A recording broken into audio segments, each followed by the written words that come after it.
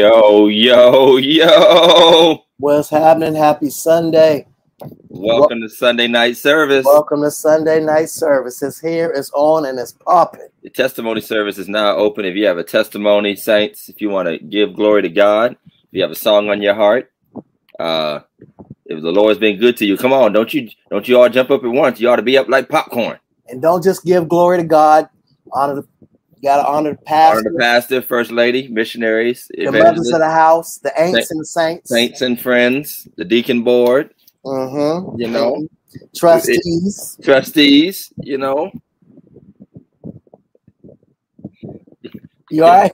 Yeah, I'm good. You good?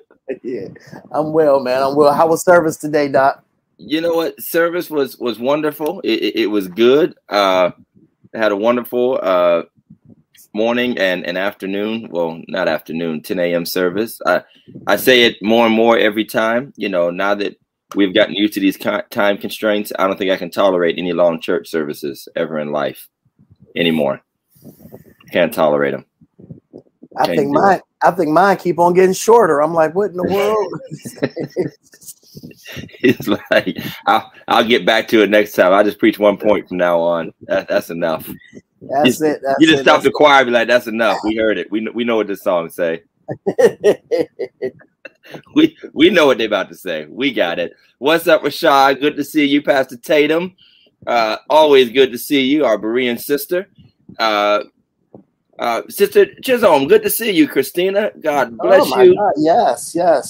Good to see you. You already know we got a special guest today, so I want you to like and share and comment and tag somebody and tell them to pop on and check us out. Religiously Incorrect Podcast is live for July 18th. We're fresh. You know, these aren't summer reruns, Jeff. We are on the job. We are on the job. We here. No warmed over jokes. You know, this is all fresh material. We've been in the studio, you know, working with our writer's room so that we could bring our millions of viewers, you know, the entertainment they deserve. The real, raw, and the uncut. It's all coming to you fresh. So, Jeff, speaking of summertime, it is open house season. Open houses. It's open house season. Now, I've been told in some of our out of the area, individuals can tell us that open houses are pretty unique to certain areas of the country, and everybody doesn't have open houses. So some of you that don't know what open house is, it's basically a graduation party and I'm starting to wonder now why we call it an open house. The more I say that word, that's because they open and take your money. I mean, I'm starting to wonder where that term came from, because, you know, an open house is usually like a new building or business and a school or something, or, you know, I guess if you're selling a home. So, well, I think don't correct me if I'm wrong. And I may he's be about wrong. To give a biblical answer. He's about to give the Greek and Hebrew of open house. In the Aramaic, the Greek translation of the word. Translation of the word is no. But I thought it was because when those who couldn't afford to pay for a graduation, they would just have it at their house, and people were open to come over to the house and just bless. You made that up, man. I'm not. You made that up. But I'm just saying I know that's what mine was. My mama couldn't afford to have no party, so we had over my aunts, and it was open for people to come through. Okay, well, my parents could afford to have a party, and they still had it in their front yard. That's because you wasn't allowed to have no parties. It wasn't because they couldn't. We were sanctified. Wasn't no partying going on at the Johnson house. Ain't gonna be no dancing up in here. Ain't gonna be no dancing.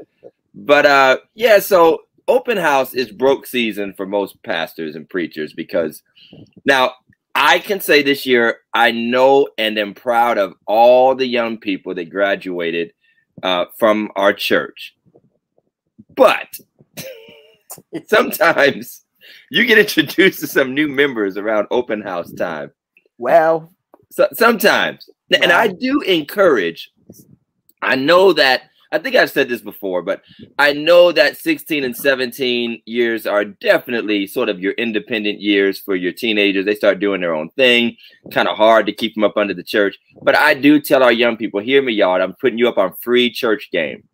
If you want the saints to bless you, please be sure you show up to church right around that season. You know, if you want to remind them, wear like your senior t-shirt on Dress Down Sunday, just to drop a hint or two. You know, make sure you tag your graduation photos, your senior photos, tag some saints, you know, volunteer to, you know, say the prayer on Youth Sunday about a month before, you know, I'm just putting you up on some free game because sometimes we start putting those flyers up and, you know, you can hear the saints and it's whose kid is that? Whose child is that? I ain't seen him in a month of Sundays. Right. In a month of Sundays. Yeah, another church phrase that doesn't make sense. In a month of Sundays. Okay, let's just get everybody watched my 4-wheeler video and now people think I'm some kind of reckless driver.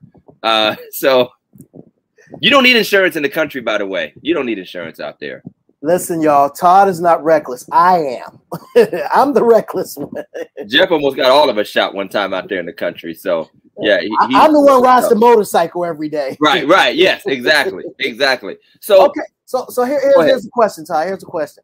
What is the going rate, you know, with inflection and you know, inflation and all that stuff? What's the going rate for graduation open houses now? You can't go no lower than 50 at this point, man.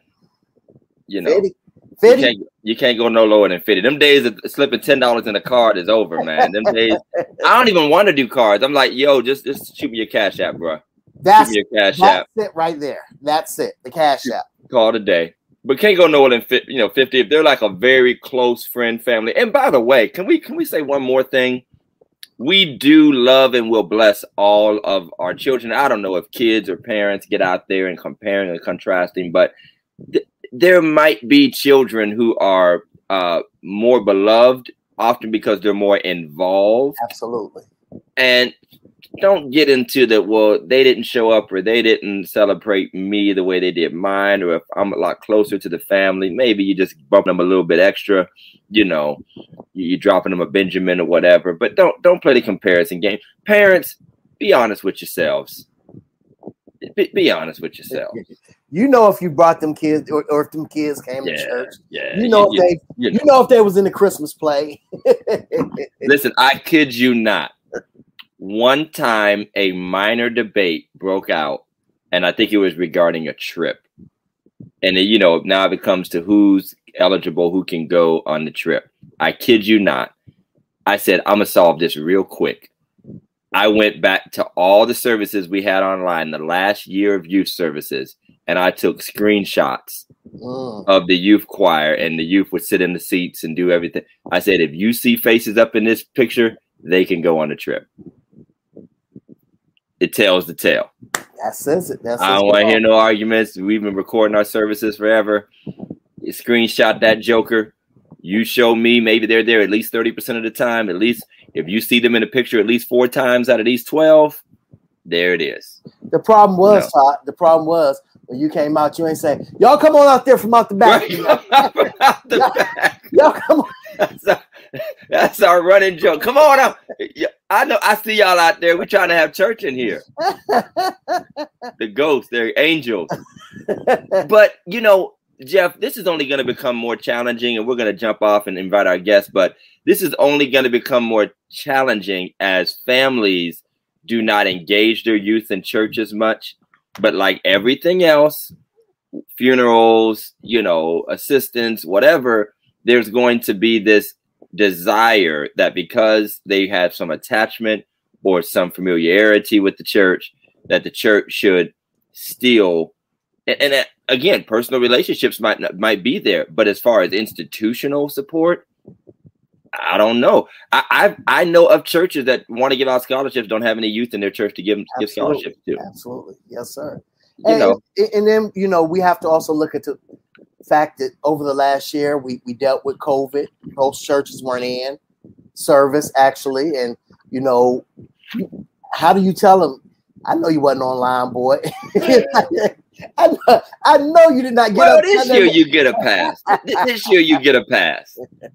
You know, I could give it this year. We could have done things, and there might have been some innovative churches that did some things like, hey, here's a check-in, or we're going to do special online activities, or make sure you punch at least one comment in during the service, or what have you, and that helps to regulate that. But I will say, because I am a champion of the church, and I know that we come in all shapes, sizes, dispensations, and dispositions, I will say that once again, the church, when we don't engage in the body of Christ, the local church, and particularly our Black community, we and our families are missing out on valuable resources and connections and networking and blessings that come from the church. And our children are benefit from being a part of the church body and being one of those church kids. I'm running into all the time. You do too, Jeff. People you were just raised around who were just proud of you, saw you come up, taught you Sunday school, and want to see you doing well. So get your kids in church, and then maybe they'll get some money from the pastor. Before you do the announcement or ad, I just want to say, God bless you. Dr. Rains is out there. I know you've been waiting all week. I just want to tell you thank you for joining the pregnancy club. I do appreciate it. That your wife is currently pregnant, and it's just good to know that I'm not alone in this thing.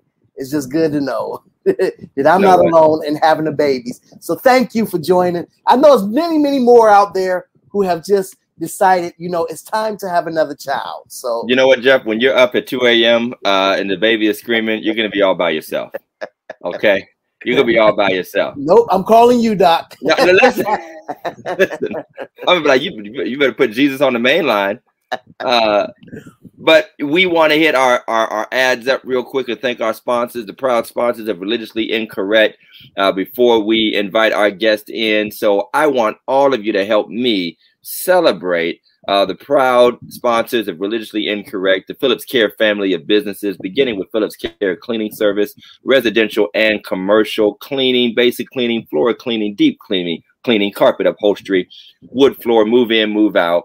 Don't waste your time trying to do it yourself. Let them do it. Or as I prefer to say, they clean up the mess that causes you stress. Call my man Fernando at 330-219-7916. Matter of fact, I need to call him to do some clean out our church garage and some other areas we need to have fixed. And guess who I'm going to call? I'm going to call Phillips Care LLC Cleaning Service, serving Trumbull, Mahoning, and surrounding areas. And while you're at it, if you need some outdoor work done, if you need grass cutting or mulching or clean up around your property, check out Phillips Care Lawn Services.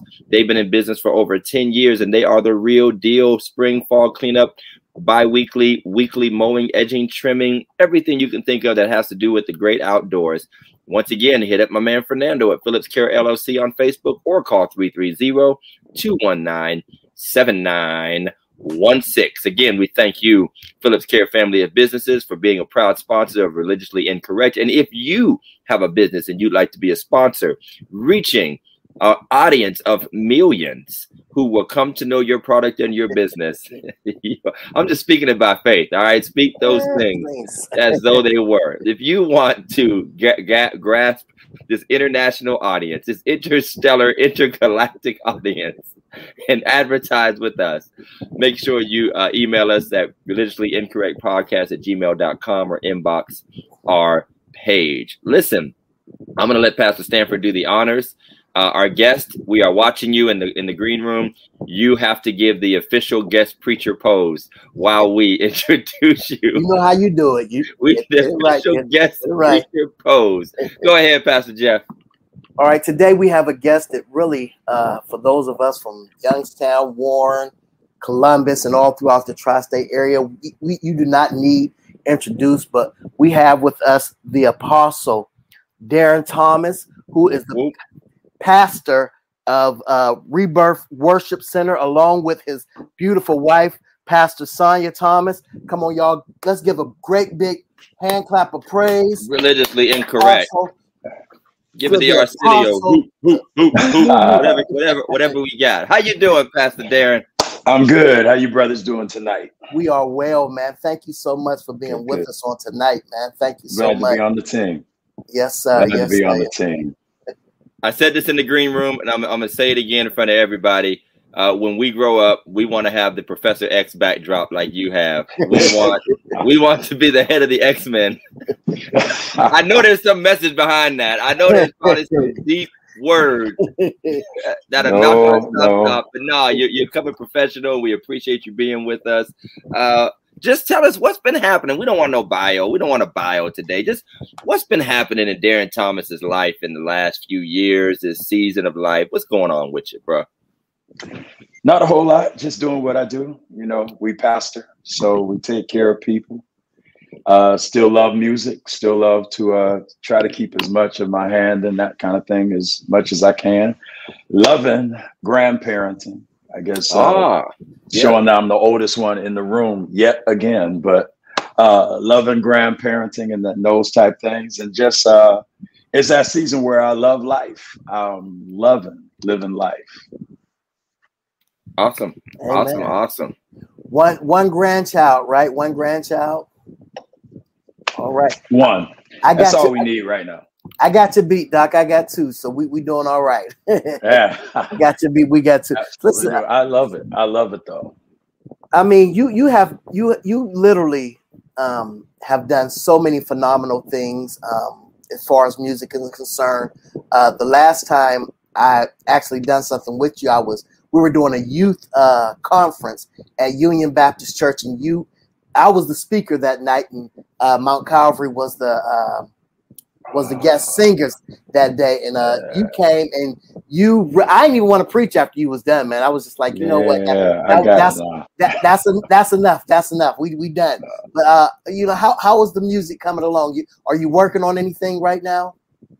At the moment, I'm doing something for Christmas that I'm excited about. A nice merge of like African gospel kind of fusion that comes together. I'm calling it Sacred and Soul, because there's a part of Christmas that is sacred. You love, sing all the hymns or the songs about baby Jesus and thus and so. But then there's also a part of Christmas that's a vibe, and you like those sounds in the background while you're cooking or while you're driving down the road. So it's that balance, so that those who like the sacred side, you can enjoy that. Those who love the soul side is just good listening music, something to just drive down, bop your head just a little bit.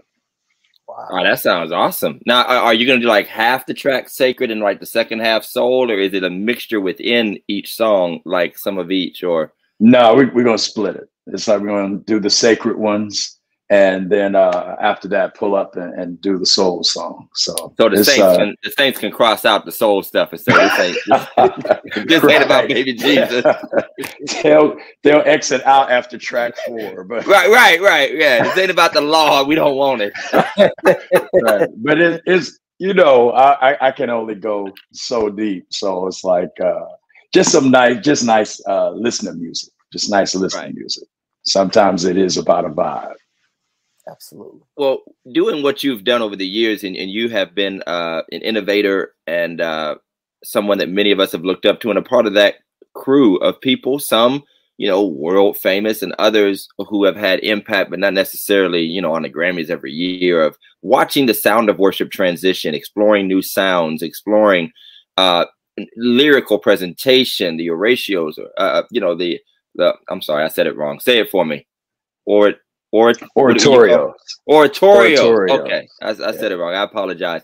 You're good. How have you seen the church embrace and maybe even loosen up a little bit and embrace new sounds? Not just saying Kirk and we can boogie, but just in general, how have you seen people just accepting more than the hymn, more than the choir selection, and allowing artists like yourself to really express yourselves? I think that it depends on, like the motif of the church.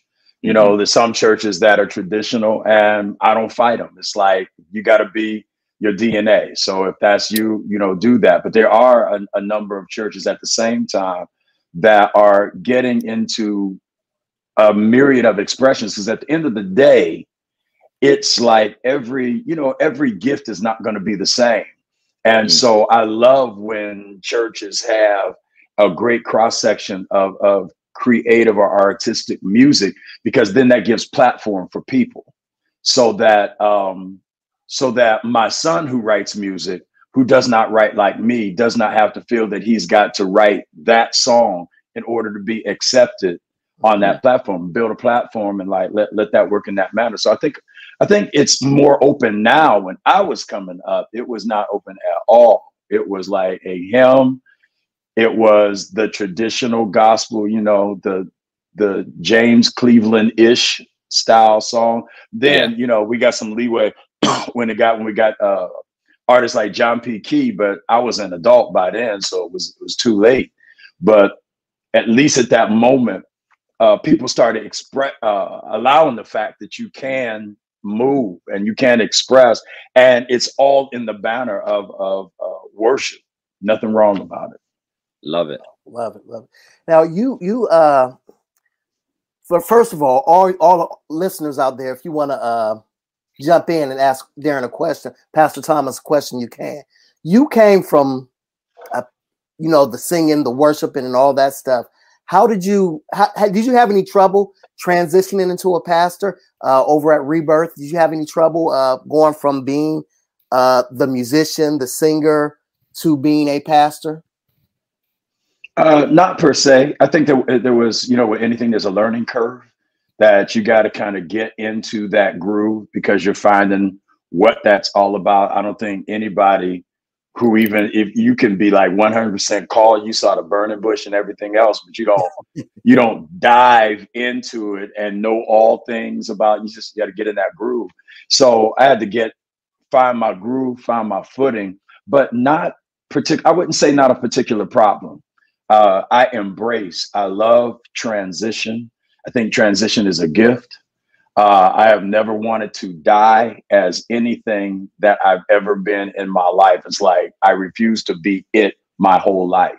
There's like got to be a transition so that I get to the next thing, and that helps to keep me young. I don't want to be stagnant. I don't want to be, that guy that's that says, well, I'll not say that. I'm sorry. I just, No, we want to hear it. We want to hear it. This is where preachers ruin their careers. Come on. When you're in front of your own church, there's certain things you get leeway.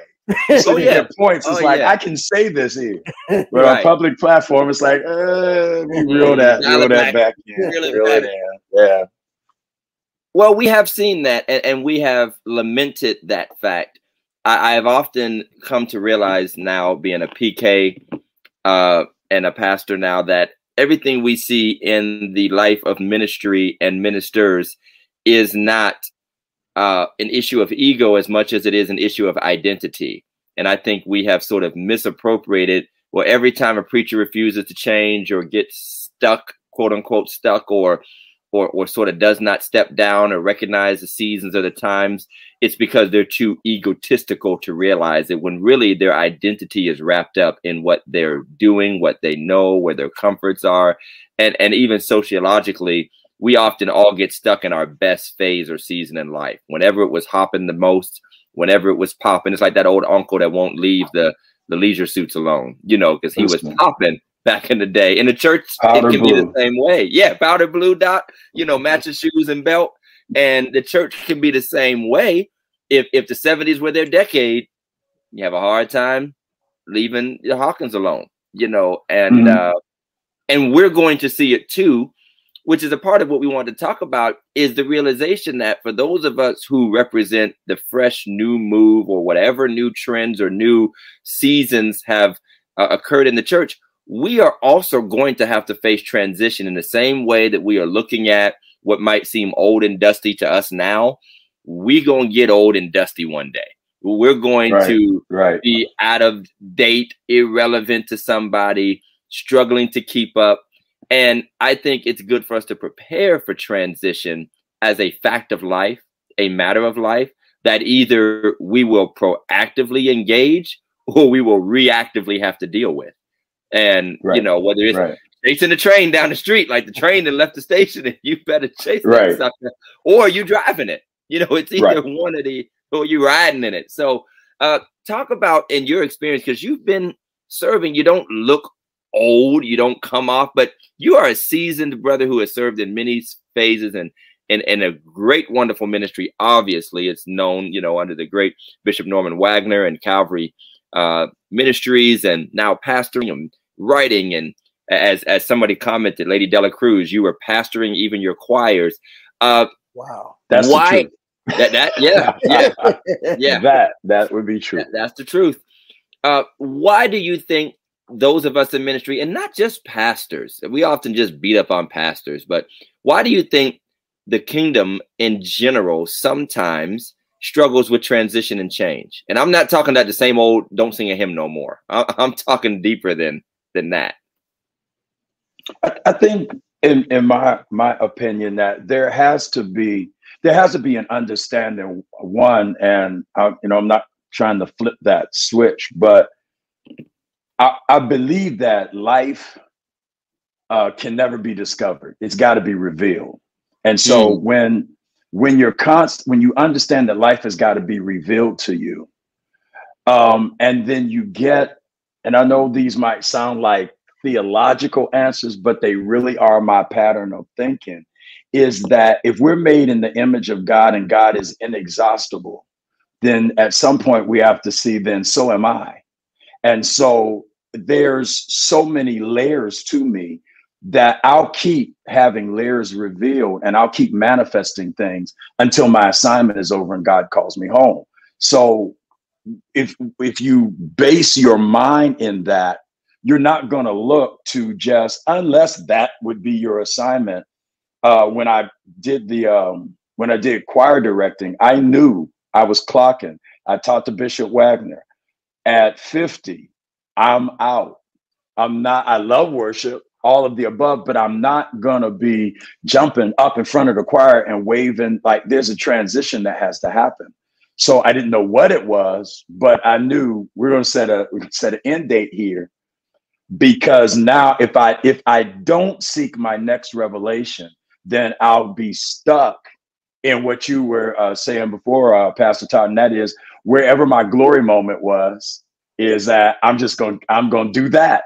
And so now I am the choir director who's in the blue leisure suit, who is directing the choir that really doesn't know, hey, bro, time change. It's like, you would be better.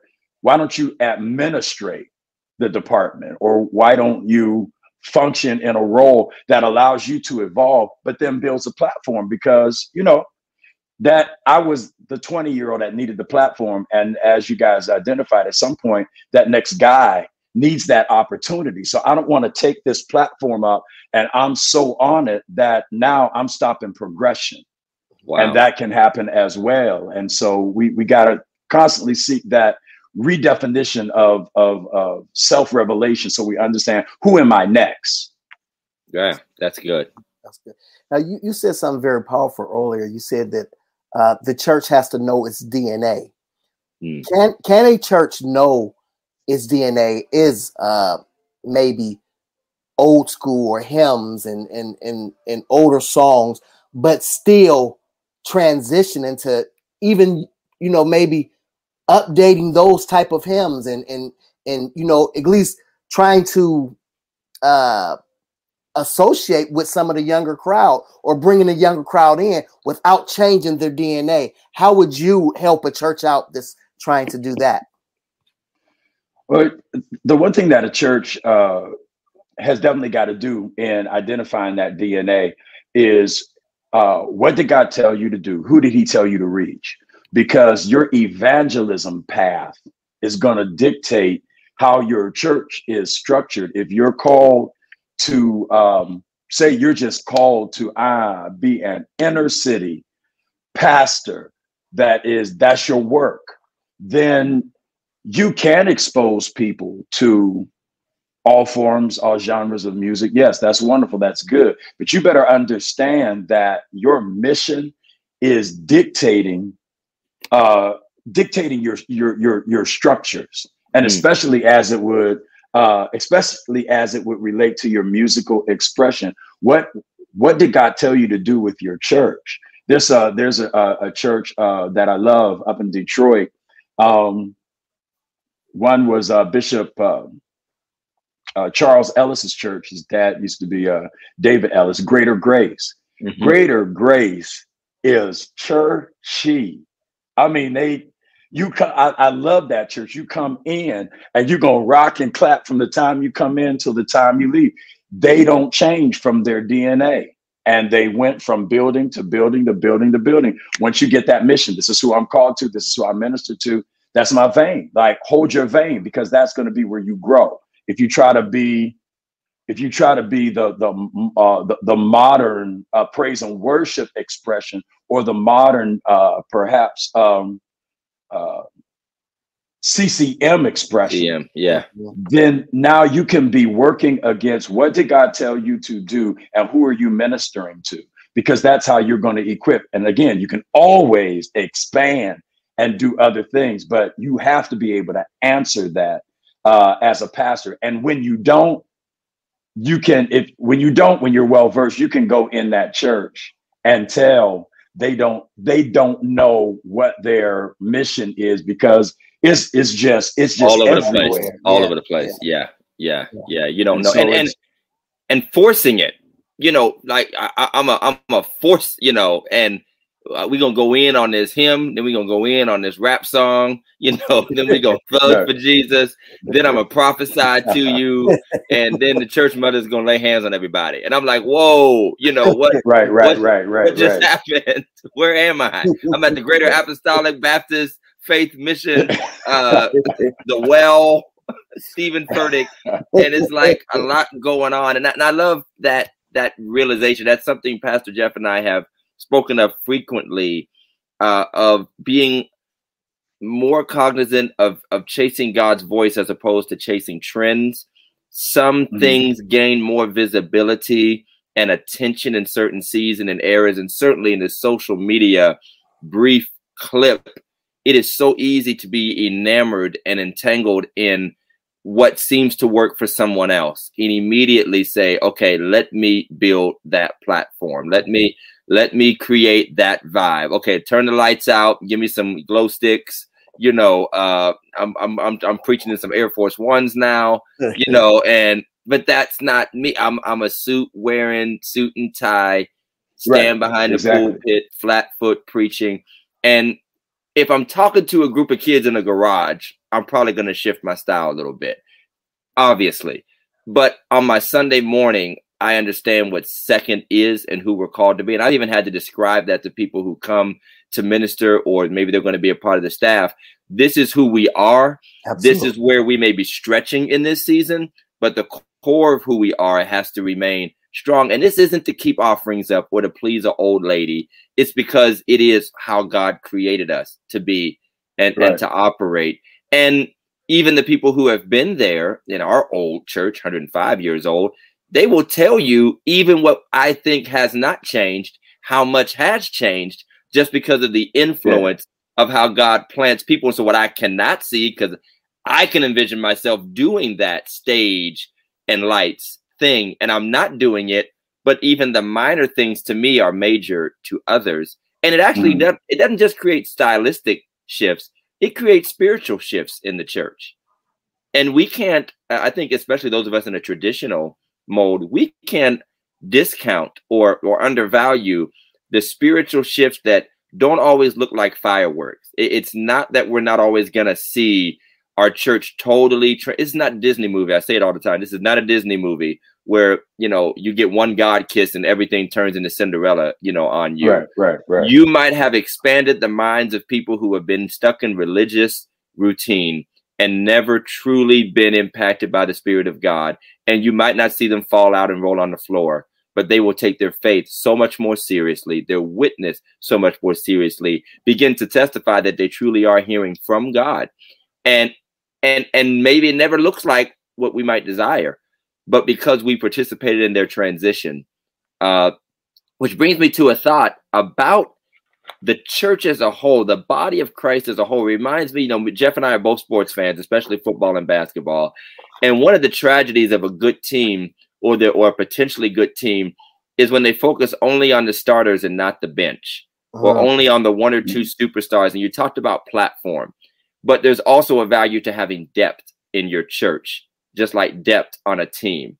And a lot of teams that are successful these days are not the ones that just have one good guy who can dunk on everybody or run everybody over. They have done the work to build depth. And I think that we need to think about that. When you talked about sharing platform, we always think of a preacher. We always think of a music ministry. We don't think of the hospitality ministry. We don't think of the prayer warriors. We don't think of the intercessors. We don't think of the prophets. We don't think of those who are hearing from God. Talk to us about why it's good to be holistic about transition, not just leadership focused, not just pulpit focused. And I think that the importance of that transition, one, if I can go back a line or two on what you said, because that was actually, I love that flow. That's how, at least as an individual, my mind goes. When we used to sing at Calvary back, Bishop's Choir would sing every Sunday, and we would get there on Thursdays. There would be some things that I would have them engage in, because I wanted them to feel a sense of responsibility beyond just singing and those type things. But when there would be a great move of God on Sunday, we would sit down, with that singer swag. When we would get back on Thursday, I would remind him, I said, listen, do you see that lady on the fourth row? Her name is Sister Julia Brown. And I said, as strong as we're singing is as strong as she's praying. So the moment you feel that it was just my run, my song, my volume that brought God in, is when you're discounting the team and not understanding the reason why you executed that run was because she was laboring in prayer during the service. So I wanted to teach them that this is about it's about a team effort, so that there is that, like you were talking about, I'm sorry, but I got way out of the line. No, keep going. Keep going. My younger brother, I was gonna say my younger brother stayed in the sports line. So if y'all talk anything and y'all say one team, y'all call us sports stats, I'm gonna be sitting here like this, because I got out of the line. I was in the music line. Right. I got out of the line. So I do know that Kobe Bryant played for the you better get it right. You Celtics. Better get it right. No. I know. He played for the Lakers. About to fight you, Doc. No, he played. He played for the Lakers. He played for the Lakers. Now Jeff got to cut you out. Yeah. Now Jeff got to. He prefaced it with he got out the line, so I let it go because he's all right. He wasn't in the line. Thank you. I appreciate it. But no, I think that when we build up that peer respect in the house, then there becomes that understanding, and then in building that peer respect is attempting rather to make as many duplications. At Rebirth, we're not a huge church, but one of the things that I got it from Bishop Wagner, I'm not gonna lie, that's my spiritual father. But at Calvary, the mic could come to your mouth at any time, or you could come to the platform at any time. It could be the brother who was on the fifth row, or the sister on the sixth row, and he would get done preaching and call them up to, what's God saying? How did God deal with you about that message? And to people that didn't get it, it may have seemed like a little bit boot campish or a little bit rough, but it taught that not only the preacher has value. It's like somebody heard the message and they can internalize how it hit them and speak out. And that might be the particular, aha moment that a whole demographic in the audience has, versus it always just having to be the minister. So in my church, the same way is like we're seeking to always open up those platforms. It's just like, boom, What's God saying to you? Or I'm singing da da da da da da da da. Now you lead. I'm out. So that there's always this sense of like peer respect, and then understanding that there's more than just my gift in the house. Like I'm not it all. And I think I get that from choir directing more than anything else. It's like you can have a bad singer all day long, but it's like, sis, you bad. But this not a solo act. It's like we need the other 9 people who cannot run and cannot, produce this vocal powerhouse, but they're what's making the section. So we need them all. That's me. I'm the other 9 people. You the other 9? I'm the other 9. I'm the other 9. You said something about duplication. And I know personally, when I was younger, I wasn't really in church. I didn't grow up in church. I wasn't the guy who was out there doing that. But I always knew somebody that went to Calvary. You know them just by the way they talked, by the way they act, their mannerisms. When they met, was praise the Lord. It wasn't, hey, how you doing? And be like, what's up? Hey, praise the Lord. But it was wonderful. I loved it. Right. But a lot of people have a problem with that type of what we call duplication, or I think you should, in some responsibility, you should almost act. You get mannerisms off your father. That DNA is passed down. What has been passed down to you from Bishop that you now take with you and that you instill in those who are now up under you? Definitely that sense of theological intellect, like the word, like digging and understanding what that word is, moving away from traditional knowledge to like actual and not just talking about revelation knowledge, because that's another subject. Sometimes that can go left of center. But just in digging into theology, like what the Bible is talking about, what is this meaning? What is it stating? So that particular element. Outside of that would be from me, what I feel is my biggest takeaway, where somebody will come and say like, man, I don't always recognize that I'm just doing me, but sometimes it's like, man, it's like the way you dug that out reminds me of your pastor. So I'm like, oh, well, great. Like, thank you. Like, I'm not going to turn that down. I'm like, I'm a son, so I want to be like that in that way.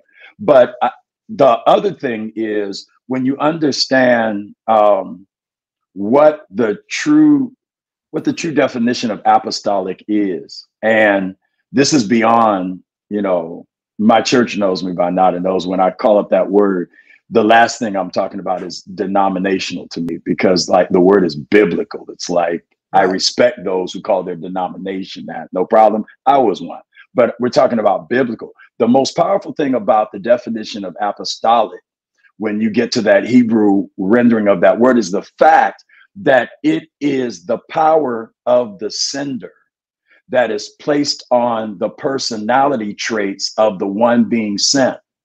So there's a guy that is in my church that said, the last thing I want you to do is try to go get whatever you get, light treatment, electrode, I don't know what you do. You have tattoos.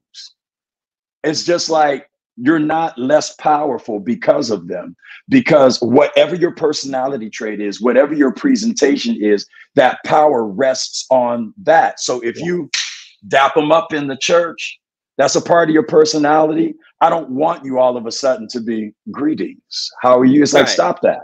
That's not your DNA. Now, obviously, there's, if you need to become more proficient in something, to advance something forward, yeah, we get all that. But we're talking about when a person, they just got that presentation. That's how they are. I want you to do that, because I'm going to be sending you to a demographic that you are called to. And there's that platform again. As the pastor, I'm not called to be all things in the church to all people. And it's like, I refuse to be.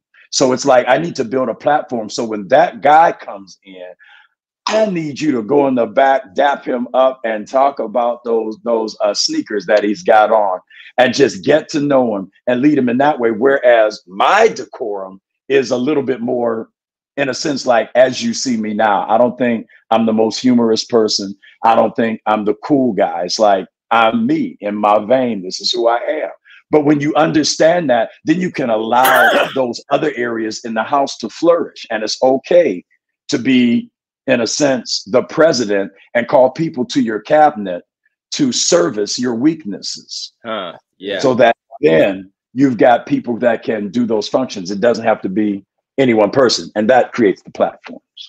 I feel it. That was excellent. You know, and going through, and we just answered one of Mark Rain's questions. I want to ask one other person, and one other question that was asked from Jeanette McFadden, one of our viewers. She asked regarding the church, the worship of a house. Does church denomination dictate its worship music? Example, Baptist only singing Baptist, Methodist singing Methodist, etc. And then she says the Holy Spirit not allowed to enter in. I'll let you tackle that. I mean, that can be sort of a panel kind of a situation, but we'll let Pastor Thomas talk on that first. I think that when you look at that presentation of music, you know, we definitely understand that there can be certain styles that kind of become indicative with a denomination or a group of people. I don't necessarily feel like that is negative. It's like, we get it. It's like a Pentecostal church sounds like a Pentecostal church, traditional one. A traditional Baptist church sounds like a traditional Baptist church. I guess my open-mindedness about it is always going to lead me back to that question. I cannot, this is the first half of that question I'm looking at. I cannot fault it without understanding its DNA and its mission. Because sometimes I am in a traditional church as a contemporary worshiper, and I got to understand, stop trying to change the house, change your worship venue. And is God sending you to a place where now your spirit connects with that particular expression, and stop calling everything that happens within that church that this doesn't happen. It's like, if this is a traditional, quote, what we would call traditional Methodist church, and you're looking for a, it's like, it's not that cannot happen there. I have no gloves on, but perhaps instead of trying to change the whole liturgy of the particular church, do you fit in another house of worship that fits your expression?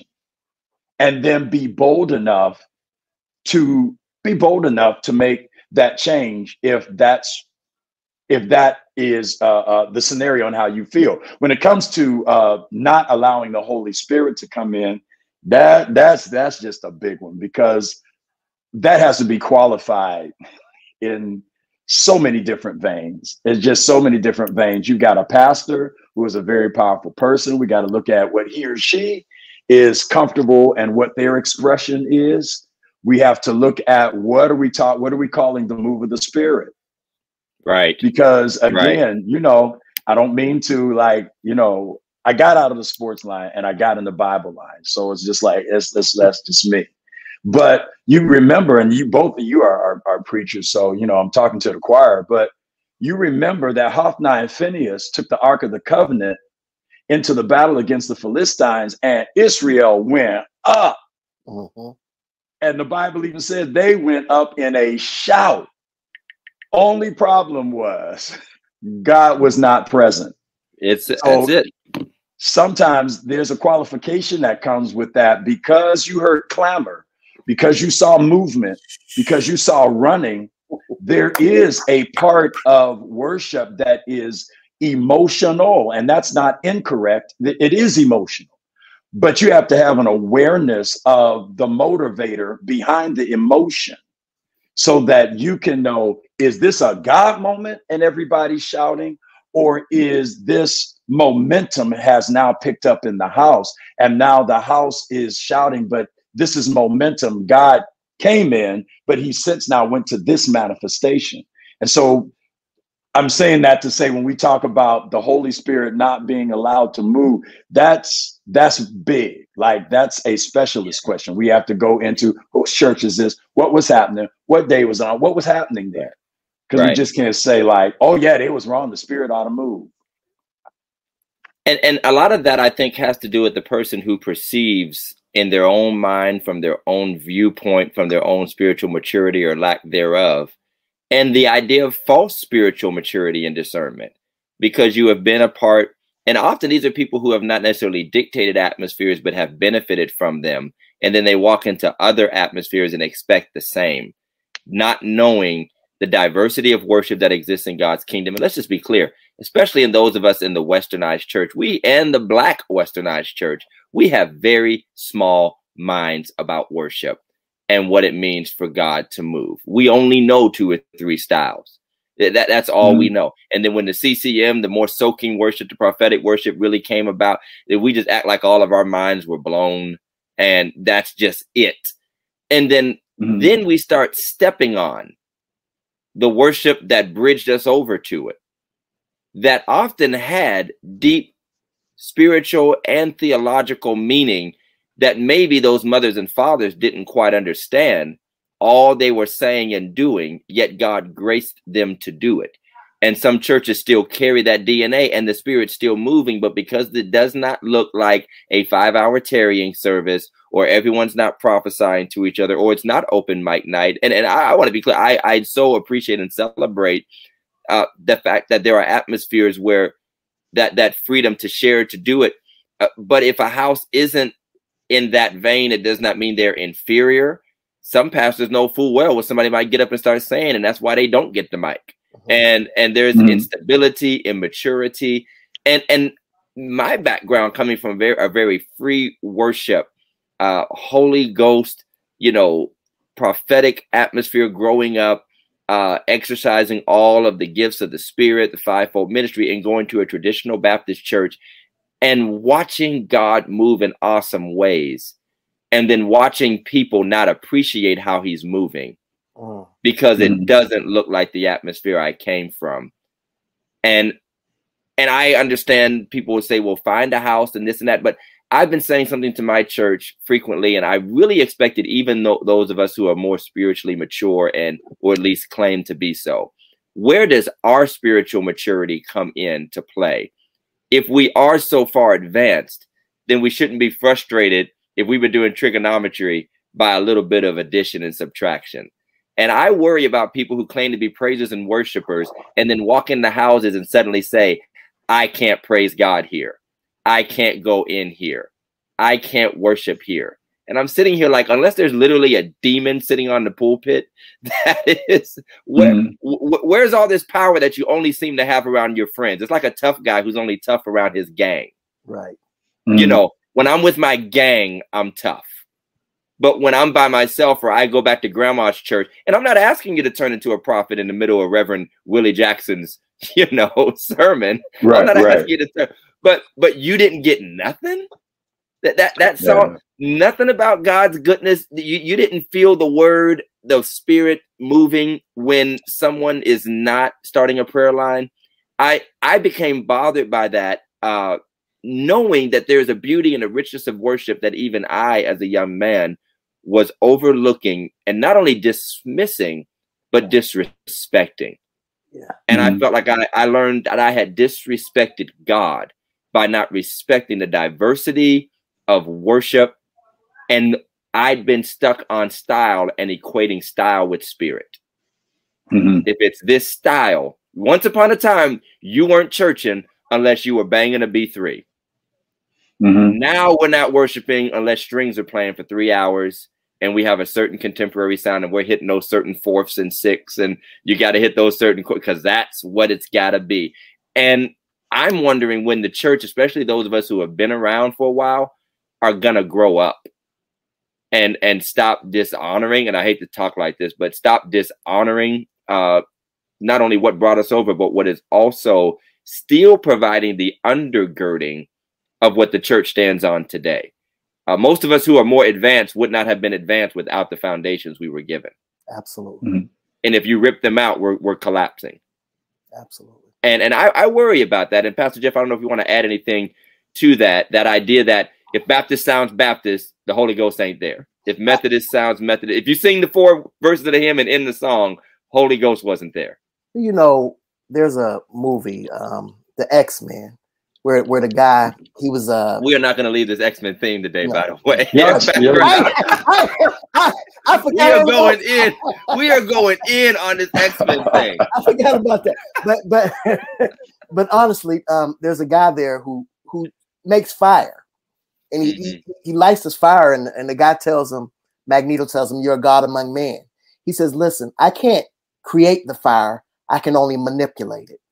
And I think that's very powerful because there are a lot of people who can manipulate the fire when it's there. If there's fire, they can manipulate, the speaking in tongues and the running around the church. But to come into a church and just create the fire, they can't seem to do it. And that's why they get frustrated in some of these historically Baptist traditional churches. And I'm a lot like you, Pastor Todd. I love that going in and have, but I would say last week. Matter of fact, it was last week where our musician was late, and so I just went back to Grandma Church and I sang "Holy, Holy, Holy, Lord God Almighty," and the church went. It just went. It was like, this is what they've been waiting for. This is what just those couple verses, that little bit, and they loved it because it's the DNA. It's what they want. And so I don't think we have to understand the applause of man is not the same as the approval of God.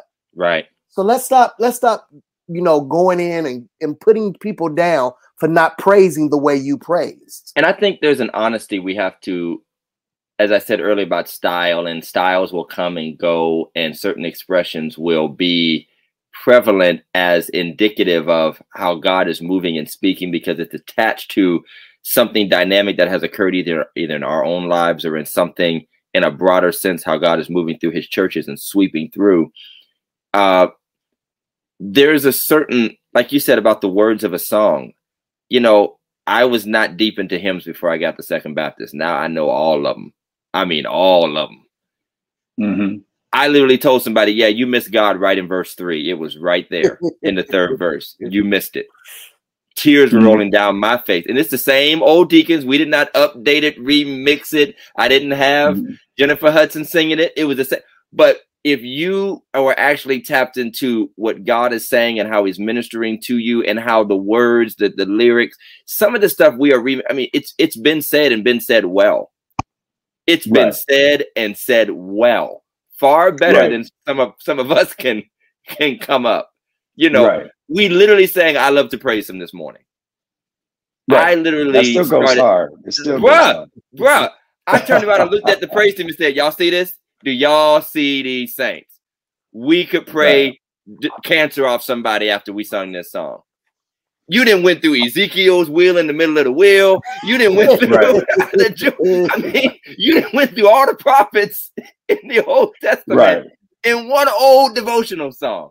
If your spirit is waiting for, all right, when's the real worship going to start? Meaning, when is a certain style going to be released? When is a certain sound that I've been hearing in my favorite worship CD in my car? And we've talked about this before, and doggone it, it's a good time to bring it back up. Now I heard something, experienced something, and now I'm walking somewhere expecting that to be duplicated. Some move that happened at TD Jakes convention, something I experienced at PIP in 97, something that now that Juanita Bynum, now I want you to duplicate some anointed expression, prophetic flow. And I show up to my church on, by the side of the road where I've committed to being a member. And I'm wondering, how come you don't sound like Todd Hall? Why isn't this a Darren Thomas moment? Why aren't we having? Well, because there's an anointing and a sound on every house, and God is speaking through that. If I jump in right there, go ahead. Go ahead. Another That's another foundational brick that sometimes that causes. I have very few bad church moments. Like it has to be like almost like you said, like, all right, I could not like catch a move there because all right, the demon was on the fourth row. So that's like 1 out of 10,000. Every other one of those church services, I am going to enjoy myself because it's appreciating spiritual expression.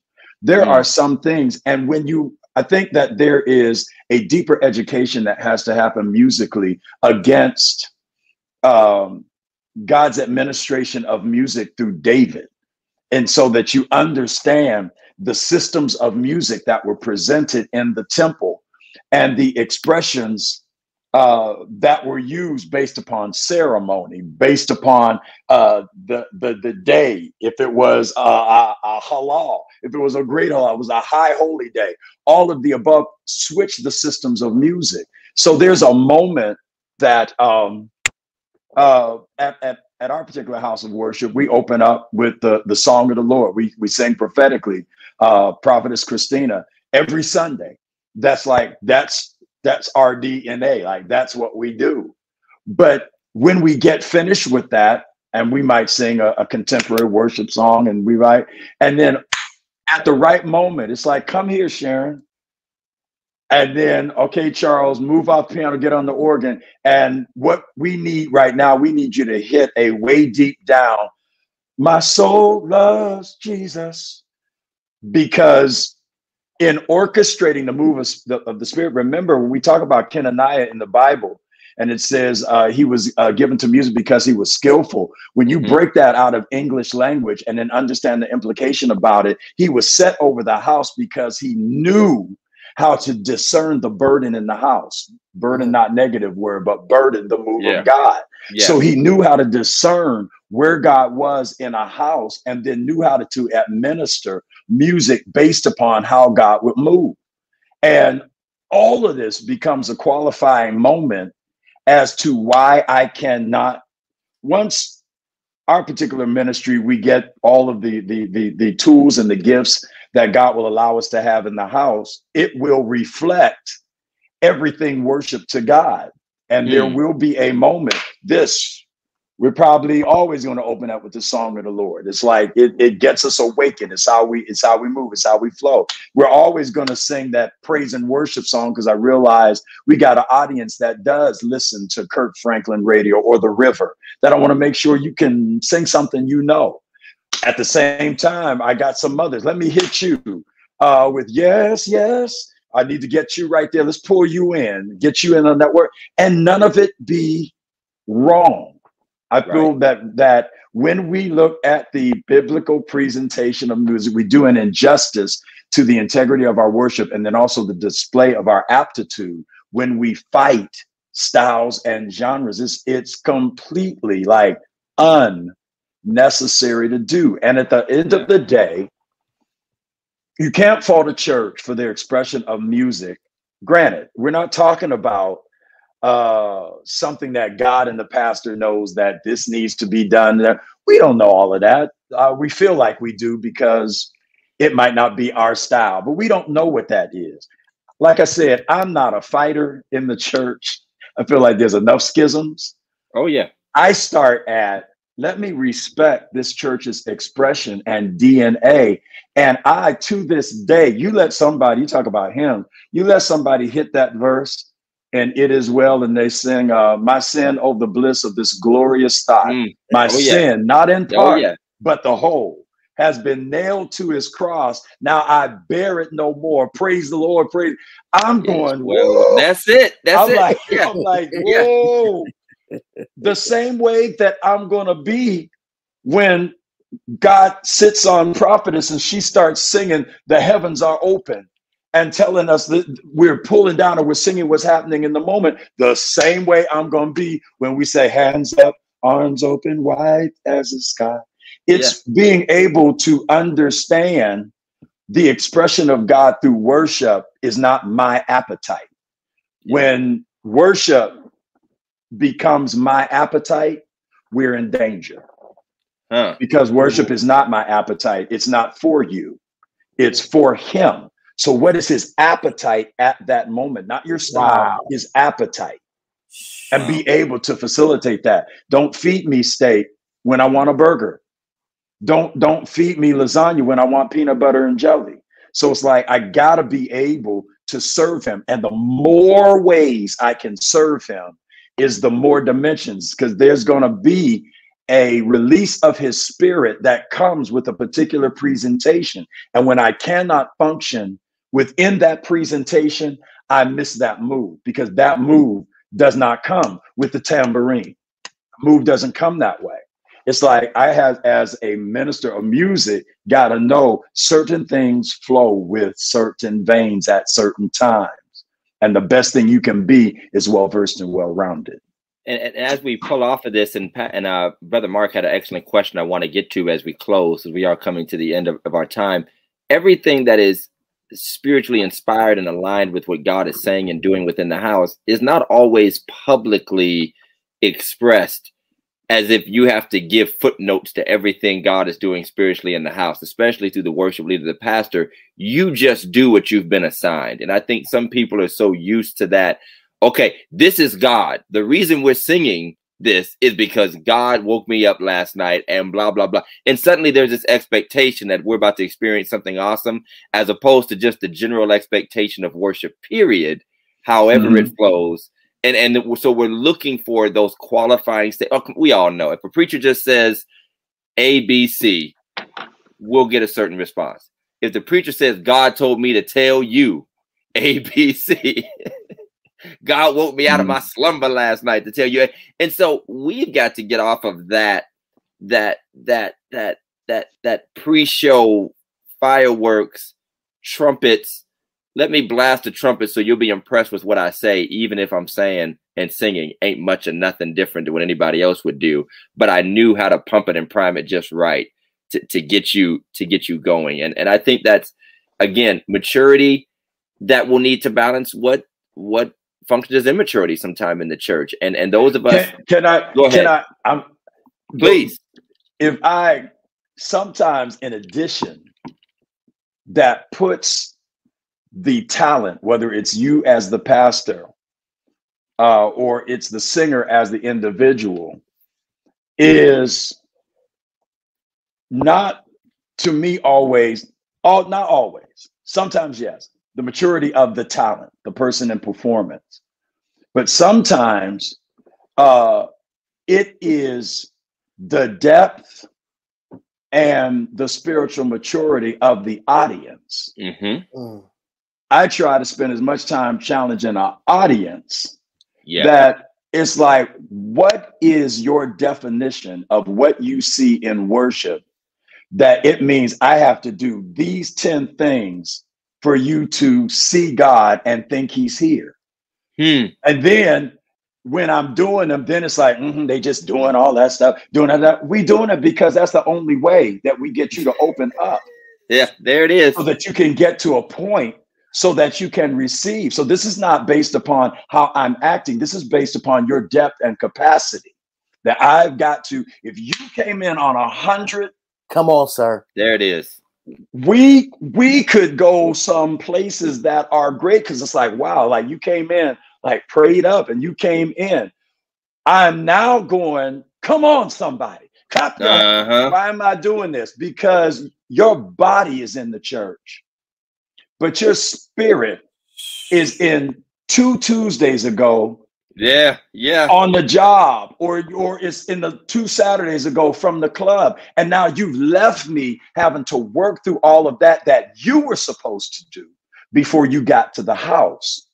So I'm trying to take, in a sense, like the pressure off of everybody and take it back to that team to say, like, there is a collective responsibility when it comes to worship success in the house. Stop killing your pastor. Stop saying that your praise leader didn't sing your song. Stop saying it's collective. What are you bringing to the fire that helps us burn? If you don't have anything to bring to the fire, then I feel like sit down and eat these peas And that's listen, just listen. that is You gonna it. eat these Or peas bring today. something, or bring something with you that helps us advance. Absolutely. Bring Church. something with you. Did y'all hear that? Did Church, y'all hear the word? This is why this man's music was requested by Bill Clinton. Come on, somebody. Uh-huh.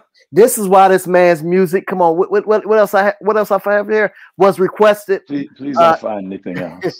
Yes, chosen to represent the Nation of Islam for the fast of the tabernacle. yes, sir. Israel. Nation of Israel. Yeah. Well, hold up, bro. You changed I'm sorry. A Nation of Israel. Have the members out here going like, bruh. But and this is why I can recall one day riding in my car, listening to Ancient of Days, probably the whole entire day, the whole crying in the car. Listen, Ancient of Days that's that song, Doc. That song. Which brings me to Mark's question, and this will be our final. How does it feel, Mark asks, for God to drop a song in your spirit and your heart and then watch it bless countless people, thousands of people? How does it feel to hear a song, know it's from God, and then have the privilege of seeing it bless thousands of people right before your eyes? If I'm going to answer from my personal experience, it's always humbling. It's always, those things humble me. They don't put me in that other zone. I think I get real quiet and humble because I recognize God could have dropped that song on anybody he wanted to in the whole world at any time, and I'd have nothing to say about it, nothing I could do about it. So I'm happy. It's a wow moment, in my private time, like, wow, God, like, who knew? I wrote Ancient of Days, like, right when I got out of high school. I was still living in our parents' house, and I just sat on it. I didn't think anybody would like it. And one day, as I've told the story before, I needed something to teach at praise and worship rehearsal. And so I took that song and we sang it the next day. And it was like, whoa, like what just happened off of this song? And so it blesses me. It blesses me that way, that I'm humbled that God would sing that melody into my spirit or give me those lyrics, because I recognize he can breathe that into anybody he wants. Wow. So I want to treat that in such a way that he'll feel comfortable and that he can trust me to breathe more into me. That's beautiful. That's heartfelt. And I think that's something Pastor Jeff and I have talked about at length, is that for many of us, when you do see yourselves being used as a vessel, you see the great impact, the assumption that it builds arrogance is often the opposite of what a true minister feels. Actually, that affirmation lowers us. And there are people who might feel like, oh, you think you all that because you performed here or performed there, your name is on this. And you're like, actually, that has made me more aware of what I am not and what I could not do on my own. I'm having that moment where the prophet says, now that I'm in the Lord's presence, I know I'm not worthy. I know I'm a person of unclean lips. Everybody around me is jacked up, and that I think is something I've talked about so frequently, that adulation and all of that doesn't hold a candle to spiritual affirmation from the Lord himself. And it humbles and brings us down. And I mean, that's, I think, the crux of true worship is humbling and lowering oneself in the presence of God so that he might elevate his glory among us, that the world might see and experience it. And Pastor Darren, you have done just that as an inspiration to us near and far, and continuing to be that vessel and continuing to be that figure in the lives of so many. We want everybody to give it up for Pastor Darren right now, for Apostle Darren Thomas. Give us some hearts, some likes. Give us the hearts, the likes, the claps, everything you got. Give it up for Pastor Darren Thomas. We thank you so much for being with us and for answering and tackling these worship and ministry questions. The trouble with transition, changing, rearranging, reviving, understanding your DNA. Life isn't discovered, it's revealed. I love it. I'm stealing several of your quotes. I'm going to tell the church that the Lord gave me these words. Tell the church I was in my studies. And the Spirit was speaking to me. God, tell thy people. I got to tell you before I leave, before I go, sir. I got to tell you, I am a fan of Black Boys Read. And I got to tell you, I salute you on that when I tell you, I love that. Every time I look for it to come up on the timeline, because that's one of those things that it's a hero and it might not be on a huge stage and everything. But when you look at that, I'm like, now that's mature. That's hero right there. So I respect that, and I celebrate that. That's awesome. Appreciate it. We have some of our Black Boys Read parents. Jeff's son is a part with my boys, and Alicia's grandson is on, one of our viewers. So everybody loves Black Boys Read, but we love it. What we're going to do is bring in Big Mike real quick. He always wraps us up. I'm going to do one last ad to thank our sponsors. I'll do one last ad, and then we'll bring Big Mike in to clear us up and remind us of whatever we might have missed. Let me pull this up, because I didn't come prepared, because that would mean I actually was ready. Our final sponsors, again, from the Phillips Care family of businesses. They are the new owners of High Street Fitness, Phillips Care Training, and Jeff says it best. When he rides by Mike Phillip doing training at the park, he starts sweating in his car. But they are the new owners of High Street Fitness at 277 South High Street in Cortland. We boost up the Phillips brothers so much because they are a gem in the city of Warren and in the Black community. We really love the Phillips family. And they are the descendants and the sons of Greater Apostolic Faith Church here in Warren. And just to see all the wonderful entrepreneurial endeavors they have undertaken, support Phillips Care Training and High Street Fitness. I always say they have some kind of special going on. We've been calling it the Halloween Get Your Body Right for Halloween special. So you can eat some candy. You can fit that suit. You can fit that Spider-Man Black Panther suit. Yeah, what's the it's gonna be Black Widow this year. So all you ladies that want to wear the Black Widow, we want you to be a Black Widow. Okay, let me stop. I'm gonna dial it back like Pastor Darren taught me to. But we want y'all to check out High Street Fitness. Call them Mike at 330-984-7632. And please support our sponsors, the Phillips Care family of businesses. And if you'd like to be a sponsor, we welcome you. Big Mike, what up? What up, fellas? What up? Pastor Darren, oh my God, you blessed me so much tonight, man. You blessed me so much. Yeah. First, I want to say I'm real embarrassed of my backdrop right now, but I'm in the process of moving, but I'm gonna get it together to look more like Pastor Darren here in the room. You in the baby boy house. Right. I'm in the process of moving, so forgive me. Stuff is all over the place. Question for you, Pastor Darren. How can I put this? I don't want to offend anybody. But for music ministries who are capable, how important is it to write and sing original material? Or is it not important? Or do you think it's important? It should be done? Or what are your feelings on that? I think it's very important. There's something that God taught us when he set Lucifer over the musical application of what would be the universe, like heaven and earth, before the fall, of course. And that is, whenever God establishes a house, he equips it with the sound that empowers it. So what happens is when a church is established, a house of worship, God gives that house a sound that will empower it.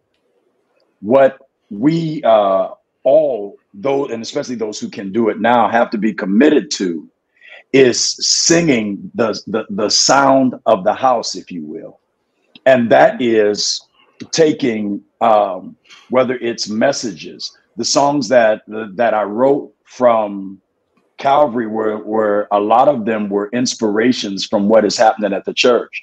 I remember we sang a song that we actually did, like Bishop was preaching, and he kept saying this one word during a fast. I got the praise team, went downstairs, got the musicians. I was like, listen, this is what I'm hearing. We're getting ready to sing this. When we go upstairs, I'm like, make you a cue card or whatever. They'll know that we don't know it yet, but we're going to sing this in the house right now and release this because this is just what he said prophetically. So let's put this music behind it and carry it to the next dimension. So I think that it is important as much, especially if you have the ability to do it, that you sing what empowers the house, because then what happens if I go, and I know I'm like messing this time up, but I'm just saying what will happen is, and this is when I was talking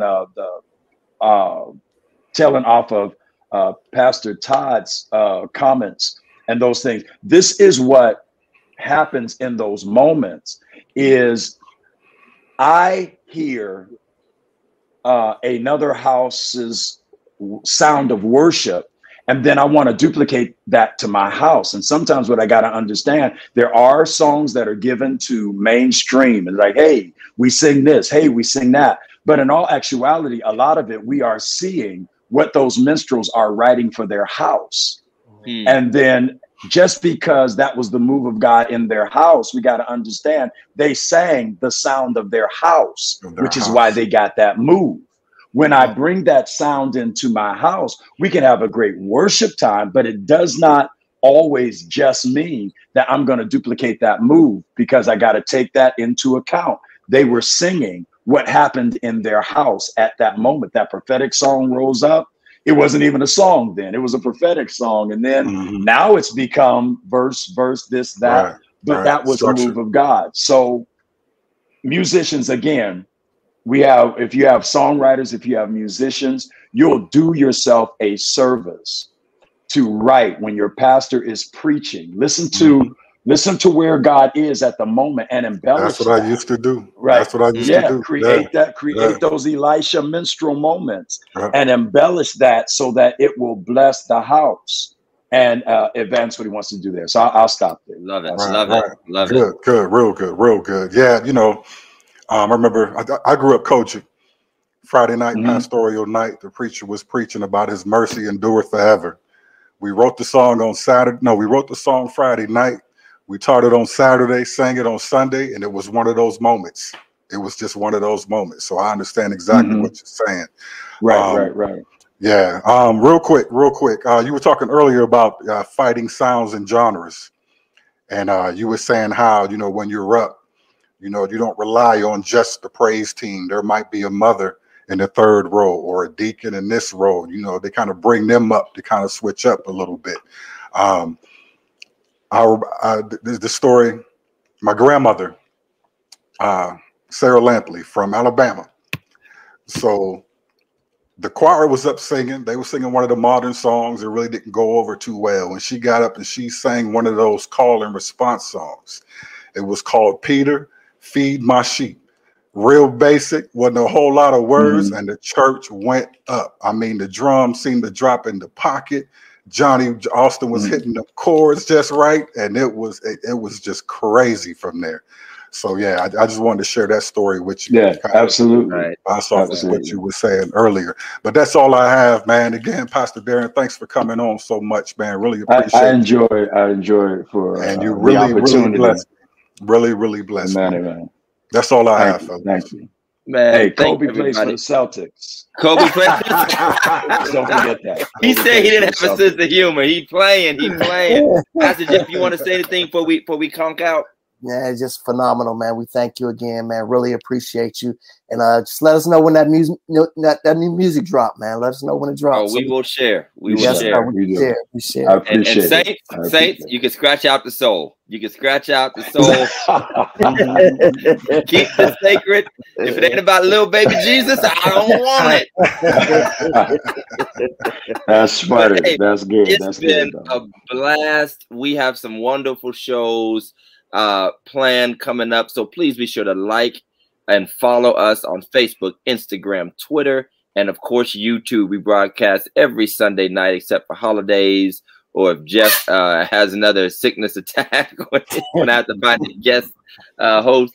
But at 9 p.m. every Sunday night, we have a great time. We love discussions like this. And we just thank you for the insight again, Pastor Darren. If you just stay on for 1 second after we play this outro, we just want to thank you privately and just, debrief right quick. To everybody watching, we love all of you. Thank you for tuning in. Thank you for liking, sharing, and tagging and commenting. We appreciate you. That's all I got. I got to go do some homework. So y'all have a great week. Let God bless you real good. Take us out, Big Mike. Also, check out our audio. Yeah, check out our audio. We're on 20 platforms. 20 of them. That's it. All right. Peace, y'all. See you out. next week.